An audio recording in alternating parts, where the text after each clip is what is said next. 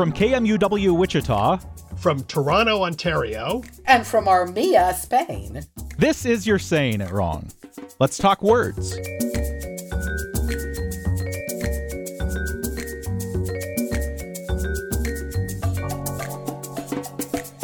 Let's talk the re-Latinization of English words and how people a few hundred years ago caused us all sorts of headaches. I'm Fletcher Powell, host and producer at KMUW in Wichita, Kansas. And joining me, as they do every week, the authors of an almost overwhelming number of books about the English language, Kathy Petrus from her home in Armilla, Spain, and Ross Petrus from his home in Toronto, Ontario. Today we're hitting one of my favorite topics, which is how some people a long time ago decided that English needed to be more like Latin, and they just caused all sorts of problems that we're still dealing with. So I'm really looking forward to what we're talking about today. However, the two of you got another angry email, as we often do. Not angry at us, I hope. No, never. Angry at language. It was from Brian in Boston. And we want to say we actually feel his pain on this one. He wrote, okay, it's now February, and I keep biting my tongue to keep myself from correcting people when they say February. It's February, I say in my head. You can feel this, can't you? There's anguish here. Anyway, which leads me to my question. Why is it such an annoying pronunciation that drives people like me nuts? What's with that R? so now this is not necessarily to cast aspersions at Brian, but because a lot of people are like this, and I think I am too. Rather than take the easier way, which would be just to start saying February, he wonders why it's such an annoying pronunciation that he continues to get mad about other people mispronouncing. I love our listeners. I do. Well, first of all, though, I wouldn't be too angry. You could pronounce it, generally speaking, now you can pronounce it either way. February or February, and no one's going to give you a problem. And I was born in February, and somewhat of an expert on February pronunciation, and I pronounce it February. And a lot of people put the R back in, guess when? Kathy, do you want to tell us when? They put it back in. We go back to those people who love Latin. Back in the day when they decided, let's make it February. I say February, actually, though. I just want to interject. That's I'm interesting. A brew. And you were born in January, too, so you're different in that. I also pronounce January, Jan-ruary. Jan-ruary. But actually, what happened with February is it's originally, obviously, it does come from the Latin. But what happens in language over the years are sometimes letters get lost. In this case, to be technical about it, it's called R deletion or R dissimilation. And we have it a lot. Like, how do you pronounce Fletcher? S-U-R-P-R-I-S-E. Surprise. Surprise, you do. You use the R. Yeah. Okay. Yeah, me too. Okay, what about the leader of your state? The governor. You do again. Okay. What about that little guy that crawls around on leaves and becomes a butterfly? A caterpillar? Very good. Now, look, you guys, I'm a Great Plains / Midwestern kid. We don't do a lot of that R dropping, I don't think. That's really interesting. See, I drop them. I do too. I would say surprise. Governor. I say governor. Right. Yeah. Kathy always says particular. I've heard you say that a lot, Kath. Particularly. Yeah. Particularly. Okay, this one I do say entrepreneur. That I do say. Mm-hmm. Right. Okay, it's your blank rogative. I say prerogative. Prerogative. Yeah, that one's a little funny because I don't think I really clearly say the R, but I can feel I'm saying the R. Does that make sense? Prerogative. It sort of just slurs into the next R. That's basically what happens with R deletion and R dissimilation. Basically, the sound gets kind of mushed and then it goes away. Okay, so basically you're saying it's fine to say February. It's not as big a deal as a lot of people are making it out to be, but it's also fine to say February. Yes, either way. Apparently now February is more spoken than February. Oh, I'm I sure. don't know, but I've read that in several occasions. Some people have countered that, but I've read mostly February now. But actually, one quick question, Fletcher. If you don't want to say February, if you want to go back to your native English Do you know the original name that February replaced? No, I don't. Well, this is the month of Sol Monath. That is the Anglo-Saxon term. It actually means the month of the hearth cakes. And there's some thought that Sol, it might be referring to cake in Old English. Others say Sol meant mud. So we have a little debate here. But I like Sol Monath. It sounds sort of cool. Oh, especially if cake is involved. Yeah. Okay. I know, well, the mud part, I don't know. That's Sol Monath. Mud cake. Month of the hearth cakes. Ross, you said that this was a result of people making English sound more like Latin, right? Right. And lo and behold, that's what today's episode is about. Precisely. The Latin Craze. Why certain words are spelled ridiculously. And we have, thanks to a bunch of scholars who got a little too nutso about making things look Latin. Okay, it happened during the English Renaissance. So it was around 1500 to about, 1650, Ross?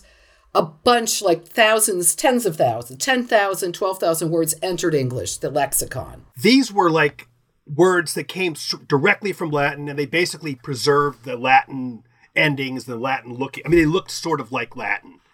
But then when they started looking at the other words that came into English via the French, which also in turn came from Latin a long time earlier, and they decided to make these words, change them back into looking like Latin. So basically everything, we have a mound, 10,000 words coming in right now, fresh from Latin.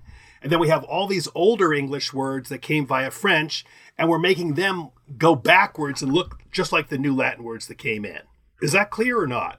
I mean, it makes sense in that you've explained well what happened. I'm not sure it makes a ton of sense to me why they thought this was a good idea, because we've been reaping the benefits ever since. Pain. We've been reaping the pain and anguish. I mean, and honestly, you figure, I mean, everybody, we've talked a lot about how people misuse a lot of words currently because they want to sound erudite. They want to sound, as I always say, hotsy-totsy. It's really the same thing. It's just like everybody thought Latin was cool, in effect. But it's also partly to be fair. I mean, it's also, the Renaissance was a time of great striving and scholarship. I mean, medieval times had a certain, obviously it had a certain elite as well. But suddenly, like the world of the Greeks and the Romans is opening up. Suddenly there are new ideas. The Enlightenment will be coming, not yet, but it'll be coming soon. And people needed new words. In some cases, the Latin actually was beneficial. But I don't think that answers, though, the re-Latinization. The words coming from Latin is fine. I'm saying, but why change the spelling? I mean, I think that's the point. The re-Latinization, I completely agree with you. I was defending the new words coming into Latin. But even with the new words coming into Latin, there was some debate about it. And I really love this guy, Ralph Lever, I think. He had the idea of, why do we need all of these new Latin words anyway? He said, why don't we just change them into English? And he wrote, I think, the first or the second book of logic. And he called logic, instead of using a Latin word logic, he called logic wit. And he said, why do we need definitions? We should have, instead of using the Latin word definition, we should call the word say what. In other words, combine words in English. So like, what's the say I don't what? know. That seems like a little But that's too what far. Every other language, German does it. German combines Germanic words into and that's what Latin does too. But he's saying, but why put together words we have no idea what they mean? We can do words that sound like what they mean. Say what, I think, instantly tells you what definition means. I have to throw a quick correction out. It's not, logic is witcraft, not just wit. Witcraft. I like that even more. Witcraft. Oh, not witchcraft is cool. Witcraft. I really like that. His name was Ralph Lever. And he had, for preface, he had for speech, which I think makes a lot of sense. For affirming something, you yea say. For denying something, you nay say. Oh, which nay we know. We still sort of Nay use. say we use, yeah. Yeah. Interesting. Fantastic. So what's the definition? What's the say what of nay say? Whatever. What we'll do now is we're going to give you this is a test, Fletcher. Oh, good. Okay. And we're going to ask you which word was re-Latinized. Which of these three words that we're going to read you was changed the spelling to make it appear more Latin. Okay. I'm going to paste them in so you can also see them. Okay. The first three words we have for you: indict, INDICT, arrest, ARREST, and convict, CONVICT. Okay, I'm going to guess because re-Latinizing something seems like it would cause us a problem later on. Arrest and convict are both pretty straightforward when you look at them, you say all those letters.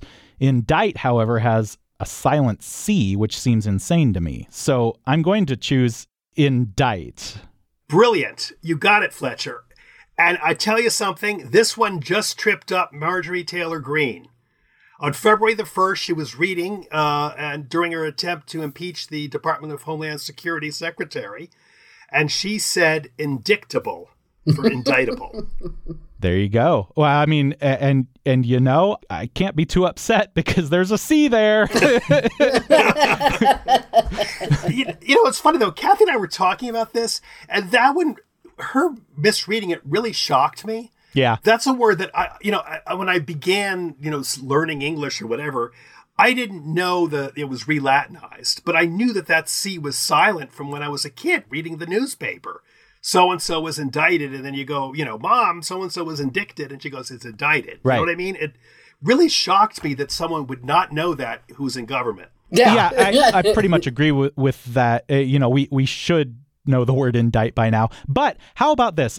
And this is just a hypothetical, I guess. You come across that word, let's say that indict, INDICT is pronounced indict. But you come across a word indictable, and maybe a small part of you thinks, since the word has changed a little bit, I wonder if that C goes back into there, like the C sound goes back into there. I'm trying to think of an example. Phlegm and phlegmatic. There you go. That's exactly right. So there's a universe in which I could see a person going through those thoughts and then saying indictable. That's fair. Yeah. I think that's very nice of you. Also, I think to be really fair here, I mean, after we're done criticizing, you're reading in a large speech and you're not really thinking, you're just reading it. Sure. And it does have the C in there, and you're just reading it, as you see it. You're not really thinking of the word. You're kind of just reading. I think that happens a lot. Well, that's an example of spelling pronunciation, which I agree with reading. I mean, every time I had to read anything without really thinking about what I was reading, you do have a tendency just to sound it out. Like your brain is moving slower than your mouth, I think. And your brain really isn't defining the words. Your brain is focusing on sounding clear. Mm-hmm. So I think, to be fair here, after having said that, she very well may have known it, but just was repeating it. I don't think so. Sorry, I don't. But maybe. But, I mean, we should add that it was spelled initially indict without the C. It was spelled ENDITE, ENDIGHT, ENDYT, and INDITE. And here we go again. The C was inserted to make it more Latinate. Indictare, yes. Wow. In Latin. Kathy's going to zap over to you the next batch here. Okay, these three words: ideal, IDEAL, perfect, PERFECT, or maybe it's perfect, and paragon, PARAGON. Which word was re-Latinized? I'm going to say ideal. It was ideal. That was a less than ideal answer. That is ideally wrong. Fletcher, can you perfect your answer now? I suppose I can. Is it perfect? Yes. All right, what's going on here? This one I knew immediately because of Chaucer, because they would talk about the parfait genteel knicht. It's a correction of the Middle English perfect, which was spelled parfait, PARFIT, in about the 1300s, which came from the Old French, which, though, came from the Latin. Ross, you can pronounce it because you're better than I. Oh, that's perfectus. Comes from the past participle of perficere, to accomplish, finish, complete. Perficere, I don't care for. Well, talk to Romans. But the C was put in to make it sound better. So we might have just been walking around saying parfait? Parfait. Huh. Or perfect. Actually, by the Middle English, it was perfect. Perfect. Not par. And so they switched over. They put the C back in. But in this case, it doesn't cause us a ton of problems. We look at it and we say perfect or perfect. Right. And there's that. So fortunately, that one at least didn't have ripple effects that lasted centuries. No, it did not. And it's easy to say perfect. Actually, it's funny. I prefer perfect to perfect. I like how it sounds. Perfect sounds perfect. Perfect sounds kind of. See, now I have a horrible tendency to drop the T at the end. You've heard me. I've noticed you do that. I say perfect a lot. Yeah. Yeah. I don't know where I got that from, but yeah. So, all right. Carry on, Kathy. Okay, moving ahead to another 3 words. You guys did a good job of collecting these together and also making it not completely clear which one was the right answer. You guys did a good job with this quiz. We were using Whitcraft. No. These 3 words: asthma, ASTHMA, bronchitis, BRONCHITIS, and breath, BREATH. I think the temptation here is to go for asthma, but I want to go for breath. Well, sometimes that first give in to temptation, Fletcher. Yeah. Give in. Really? It was asthma. Yes. It used to be spelled the way I think it should be spelled. ASMA. Yeah, asthma. Asthma. Okay. It's right there. But they added the T and the H back in the 16th century to make it look cooler. Well, look, it came from the Latin, but it came really via the Greek. But no one really knows where the word comes from. We just wanted to add also, because asthma, as Ross said, came from the Greek. These are more fun with Greek spelling here. They also re-Greekified a few other unpleasantries, like phlegm. Phlegm was initially spelled phlegm, Fleme, which I like. I like FLEM, personally. Mm-hmm. And, of course, diarrhea was initially spelled like DIARIA rather than the in there. Okay, moving along. Fletcher, do you have your next batch? Okay, these 3 words. Receipt, RECEIPT. Unkempt, UNKEMPT. And intercept, INTERCEPT. Now, again, going by that silent letter trick that I've gone with, I'm going to stick with that. That doesn't necessarily mean that I'm right, but I want to go with receipt with that silent P in there, because who ever thinks there should be a silent P? Well done, Fletcher. Again, receipt was spelled RECEITE, but then they added the P to bring it in line with the Latin root recepta. Do you know what receipt used to mean, Fletcher? Well, and additional, I'm sure you do. The additional meaning of receipt? I can't think offhand, no. Well, what do you do in the kitchen? You look at well, maybe you don't, but a lot of people do. No, I don't know. I mean, I probably do, but... And you'll see old books will have a book of receipts, and basically it's recipes as well. Prescriptions and recipes. I wanted to add one other thing that was interesting is with the P being added to receipt. Ross said it was spelled RECEITE. It was also added into conceit and deceit. But it didn't last with the P's didn't stay in conceit and deceit. It's only stayed in deceit. For real? Although, stop, guys, for one interesting second here. Or for several interesting seconds. Deceit. Okay, what's that? Someone has deceived you. Deception. Deceptor. Yes. Yes. Wow. Yes. Very well done, Kathy. I'm proud of you. I'm sorry I got excited. I didn't mean to yell. Think how weird. I mean, I guess it would be as weird as receipt, but if we still had deceit and conceit spelled with a P. It's so funny, though, how your brain works, because I'm so used to seeing receipt with the P, it doesn't look strange. Right. But the idea of it in conceit is just like blows my mind. That's wild. You know? It's like, whoa. It's true. Okay, I've got another quick question for you, Fletcher. Unkempt. Does that come from the Latin, do you think? No, definitely not. Well done. Well done, Padawan. Kath, you want to give them the interesting history of unkempt? It comes from comb. the word that used to mean comb, a Middle English, Kemben, Old English, Kemban. It goes way back. It just goes back. Proto-European. It's really old, which is fascinating. And we all know that, of course, we've talked about in the past, I think, how there is such a thing as Kempt. It's just that sort of died. Yeah, we just don't really use that anymore. Okay, next round. Yeah, this next set of words is going to be hard because all three of them have a silent letter. And so I'm not sure what to do with this. However, the first word well, let me just read the words. Okay. Subtle, S-U-B-T-L-E, debt, D-E-B-T, and doubt, D-O-U-B-T.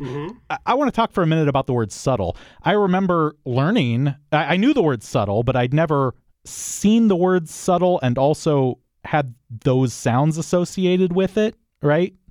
And so I remember reading a play in freshman year of high school, and I was reading it out loud with my girlfriend, and I said subtle, and she looked at me like I was a complete idiot, and that relationship didn't work out.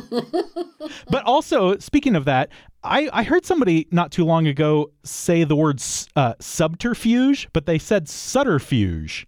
Wow. Isn't that interesting? I guess assuming that the B was silent in that word too. Isn't that interesting? That's really interesting. Yeah. And I guess since I'm so hyper-focused on the word subtle, I'll choose that one, but I truly have no idea which one of these subtle, debt, or doubt is the one that was actually re-Latinized. Well, Fletcher, let's say you choose another word right now. Let's say you choose another one. Choose one more. Choose another, like debt? Or doubt? So you're telling me all three. Wow, there you go again. Yes. This was a trick question. Yes. Ross, you gave that to him. Unfair. I'm disowning you. Yes, all three BT words have the B added in. Subtle used to be spelled S-O-T-I-L, sodal. Wow. Then debt was spelled a nice, happy D-E-T, which is nice and easy. And doubt was spelled D-O-U-T. Simpler times. Mm-hmm. Interestingly enough, though, they added the B in both French and English, but the French dropped it again. But we, English speakers kept it because why not? Yeah, because why not? What the heck? Actually, it's sort of interesting because I had a friend over last night who studies French and is a professor of it. He said that the French we were talking about the re-Latinization, and I didn't know this. Apparently the French earlier had their own little bout of re-Latinization as well. But it seems like Kathy is just saying they got rid of it. They were smarter than we were. They got rid of theirs, I guess, in a lot of cases. They thought better of it. You guys, this was not such a good idea. Moving along to, I guess, a bunch of fish. One of these I don't know. But anyway, salmon, S-A-L-M-O-N. Blenny, I don't know what a blenny is. B-L-E-N-N-Y. And guppy, G-U-P-P-Y. First of all, what's a blenny? A blenny? You don't know a blenny? I really don't. That's one of my favorite. I love it. I was quickly looking at it. I knew it was a vague fish. I will tell you right now, it is any of the numerous and diverse fishes of the suborder Bleniodii. Oh, they're mostly small, usually. Well, that cleared it all up, Ross. As far as I'm concerned, now I know. Go on. Yeah, they usually reach a size of 3 inches, and their bottom. Actually, I do know them now. We had an uncle who was a really big fish guy, tropical fish. And they're like these little. Uncle Louie had blennies? Yes. I remember there's a picture of a fish that is Uncle Louie's blenny. I know it. I would like to say also that blenny, now I'm looking it up, comes from the ancient Greek blenos, meaning mucus or slime. Oh. That's charming. This is kind of adorable, except for the mucus part. I'm going to go with salmon. S-A-L-M-O-N, salmon. Well, yeah. This was a gimme. Yeah. This was a gimme, baby. Yeah, it's salmon because of the L, as you probably figured out. It was spelled Samoun, S-A-M-O-U-N, in the ancient French. But hold it. Now, in the Old French, it still had the L sometimes, S-A-L-M-U-N. So There's also a little bit of a dispute about this, because some say it might have been, the Latin may have actually originally come from the Celtic. So we never will know. Actually, I'm going to throw something else out. I didn't know this until we did this. Guppy comes from the name of R.J.I. Guppy, who was a British-born Trinidadian clergyman who found apparently the first specimen, although there's some dispute about that right now. Wow. R.J. Lechmere. I like Lechmere, Ross. You didn't put that R.J. Oh, I should have said that. Guppy. But it's an old... But it's also an old... Apparently the Guppies are an old Dorset family. It's apparently a major family. And it comes from the French. I didn't know any of this. It was really interesting, though. And it comes from the name is a French name, Goupet or something like that. Whatever. He went to Trinidad and discovered the fish. Now the Guppy. Yes, thank you, Mr. Guppy. This is okay. I'm just gonna. This is actually not. There's no quiz. Pronounce this. Pronounce it and tell us why. Right. I'll just spell it to you, Fletcher. Victual. This, I think this is pronounced victual. Very good. Yay! Okay, this word drives us both up the wall. It's, as we said, it's spelled with a C, victual it's spelled as, but it has been and always has been pronounced victual. Until, apparently, modern times when people see the word and they pronounce it victual. And this is a personal problem I had years back. There was a demonstrator for Canadian British shipping. They were doing a realistic, everything is going to be real. This is how British sailors live. And the guy said, that one of the demonstrators said, if anyone has anything to correct, please let us know because we're trying to be as realistic as possible. So he said, now we're getting ready for the victuals. I'm doing a very bad, I can't do a good British accent. So at the end of the show, at the end of the demonstration, I said just one thing, wonderful, etc. But actually, it used to be pronounced victual. He goes, sir, it's spelled Victual. It's victual. So, whatever. That's the point, Ross. You should have had a glove and slapped his face and said, pistols at dawn, Well, thanks, Kathy, for that. Well, but quickly, speaking of pistols, a lot of times now you'll see victuals spelled Vittles when it's like you're reading some Western or something, right? It's allowed now, though, actually. It's yet another case, like we were talking about earlier. It's an alternative spelling, which I think it should be. Yeah, I agree. And if you were reading, a Western and you saw Victual, wouldn't that seem like, I don't know, less authentic than if you saw it spelled Vittle? Yeah, absolutely. Yeah, isn't that weird? I mean, your cowboys are sitting around with their beans. Those are victuals. Right, they're not victuals, even though it's pronounced victuals either way. Yeah, that's wild. Yeah. No, I always think of boiled possum or something like that when they say victual. Yeah, it's like, it could be any food. Those guys would never spell it Victual, even though they're not spelling it for you. They're just saying it in dialogue in a book. Yeah, I know. It's like, that would be bad. Yeah. It's like you can't have victuals with your whiskey or whatever, your red eye, You're Saying It Wrong is part of the NPR network and is produced in the studios of KMUW in Wichita, Kansas by me, Fletcher Powell. Kathy Petrus records from her home in Armia, Spain. Ross Petrus from his home in Toronto, Ontario in Canada. Torin Anderson composed our theme music, and our digital team is Beth Golay, Kate Hutchins, and Carly Cooper. If you have a question for Kathy and Ross, you can email me at powell@kmuw.org or email them at kandrpetrus@gmail.com. You can find all of their books pretty much anywhere you get books, and a handful of them are also available on audiobook, read by the authors themselves. Thanks for joining us. We'll be back next week.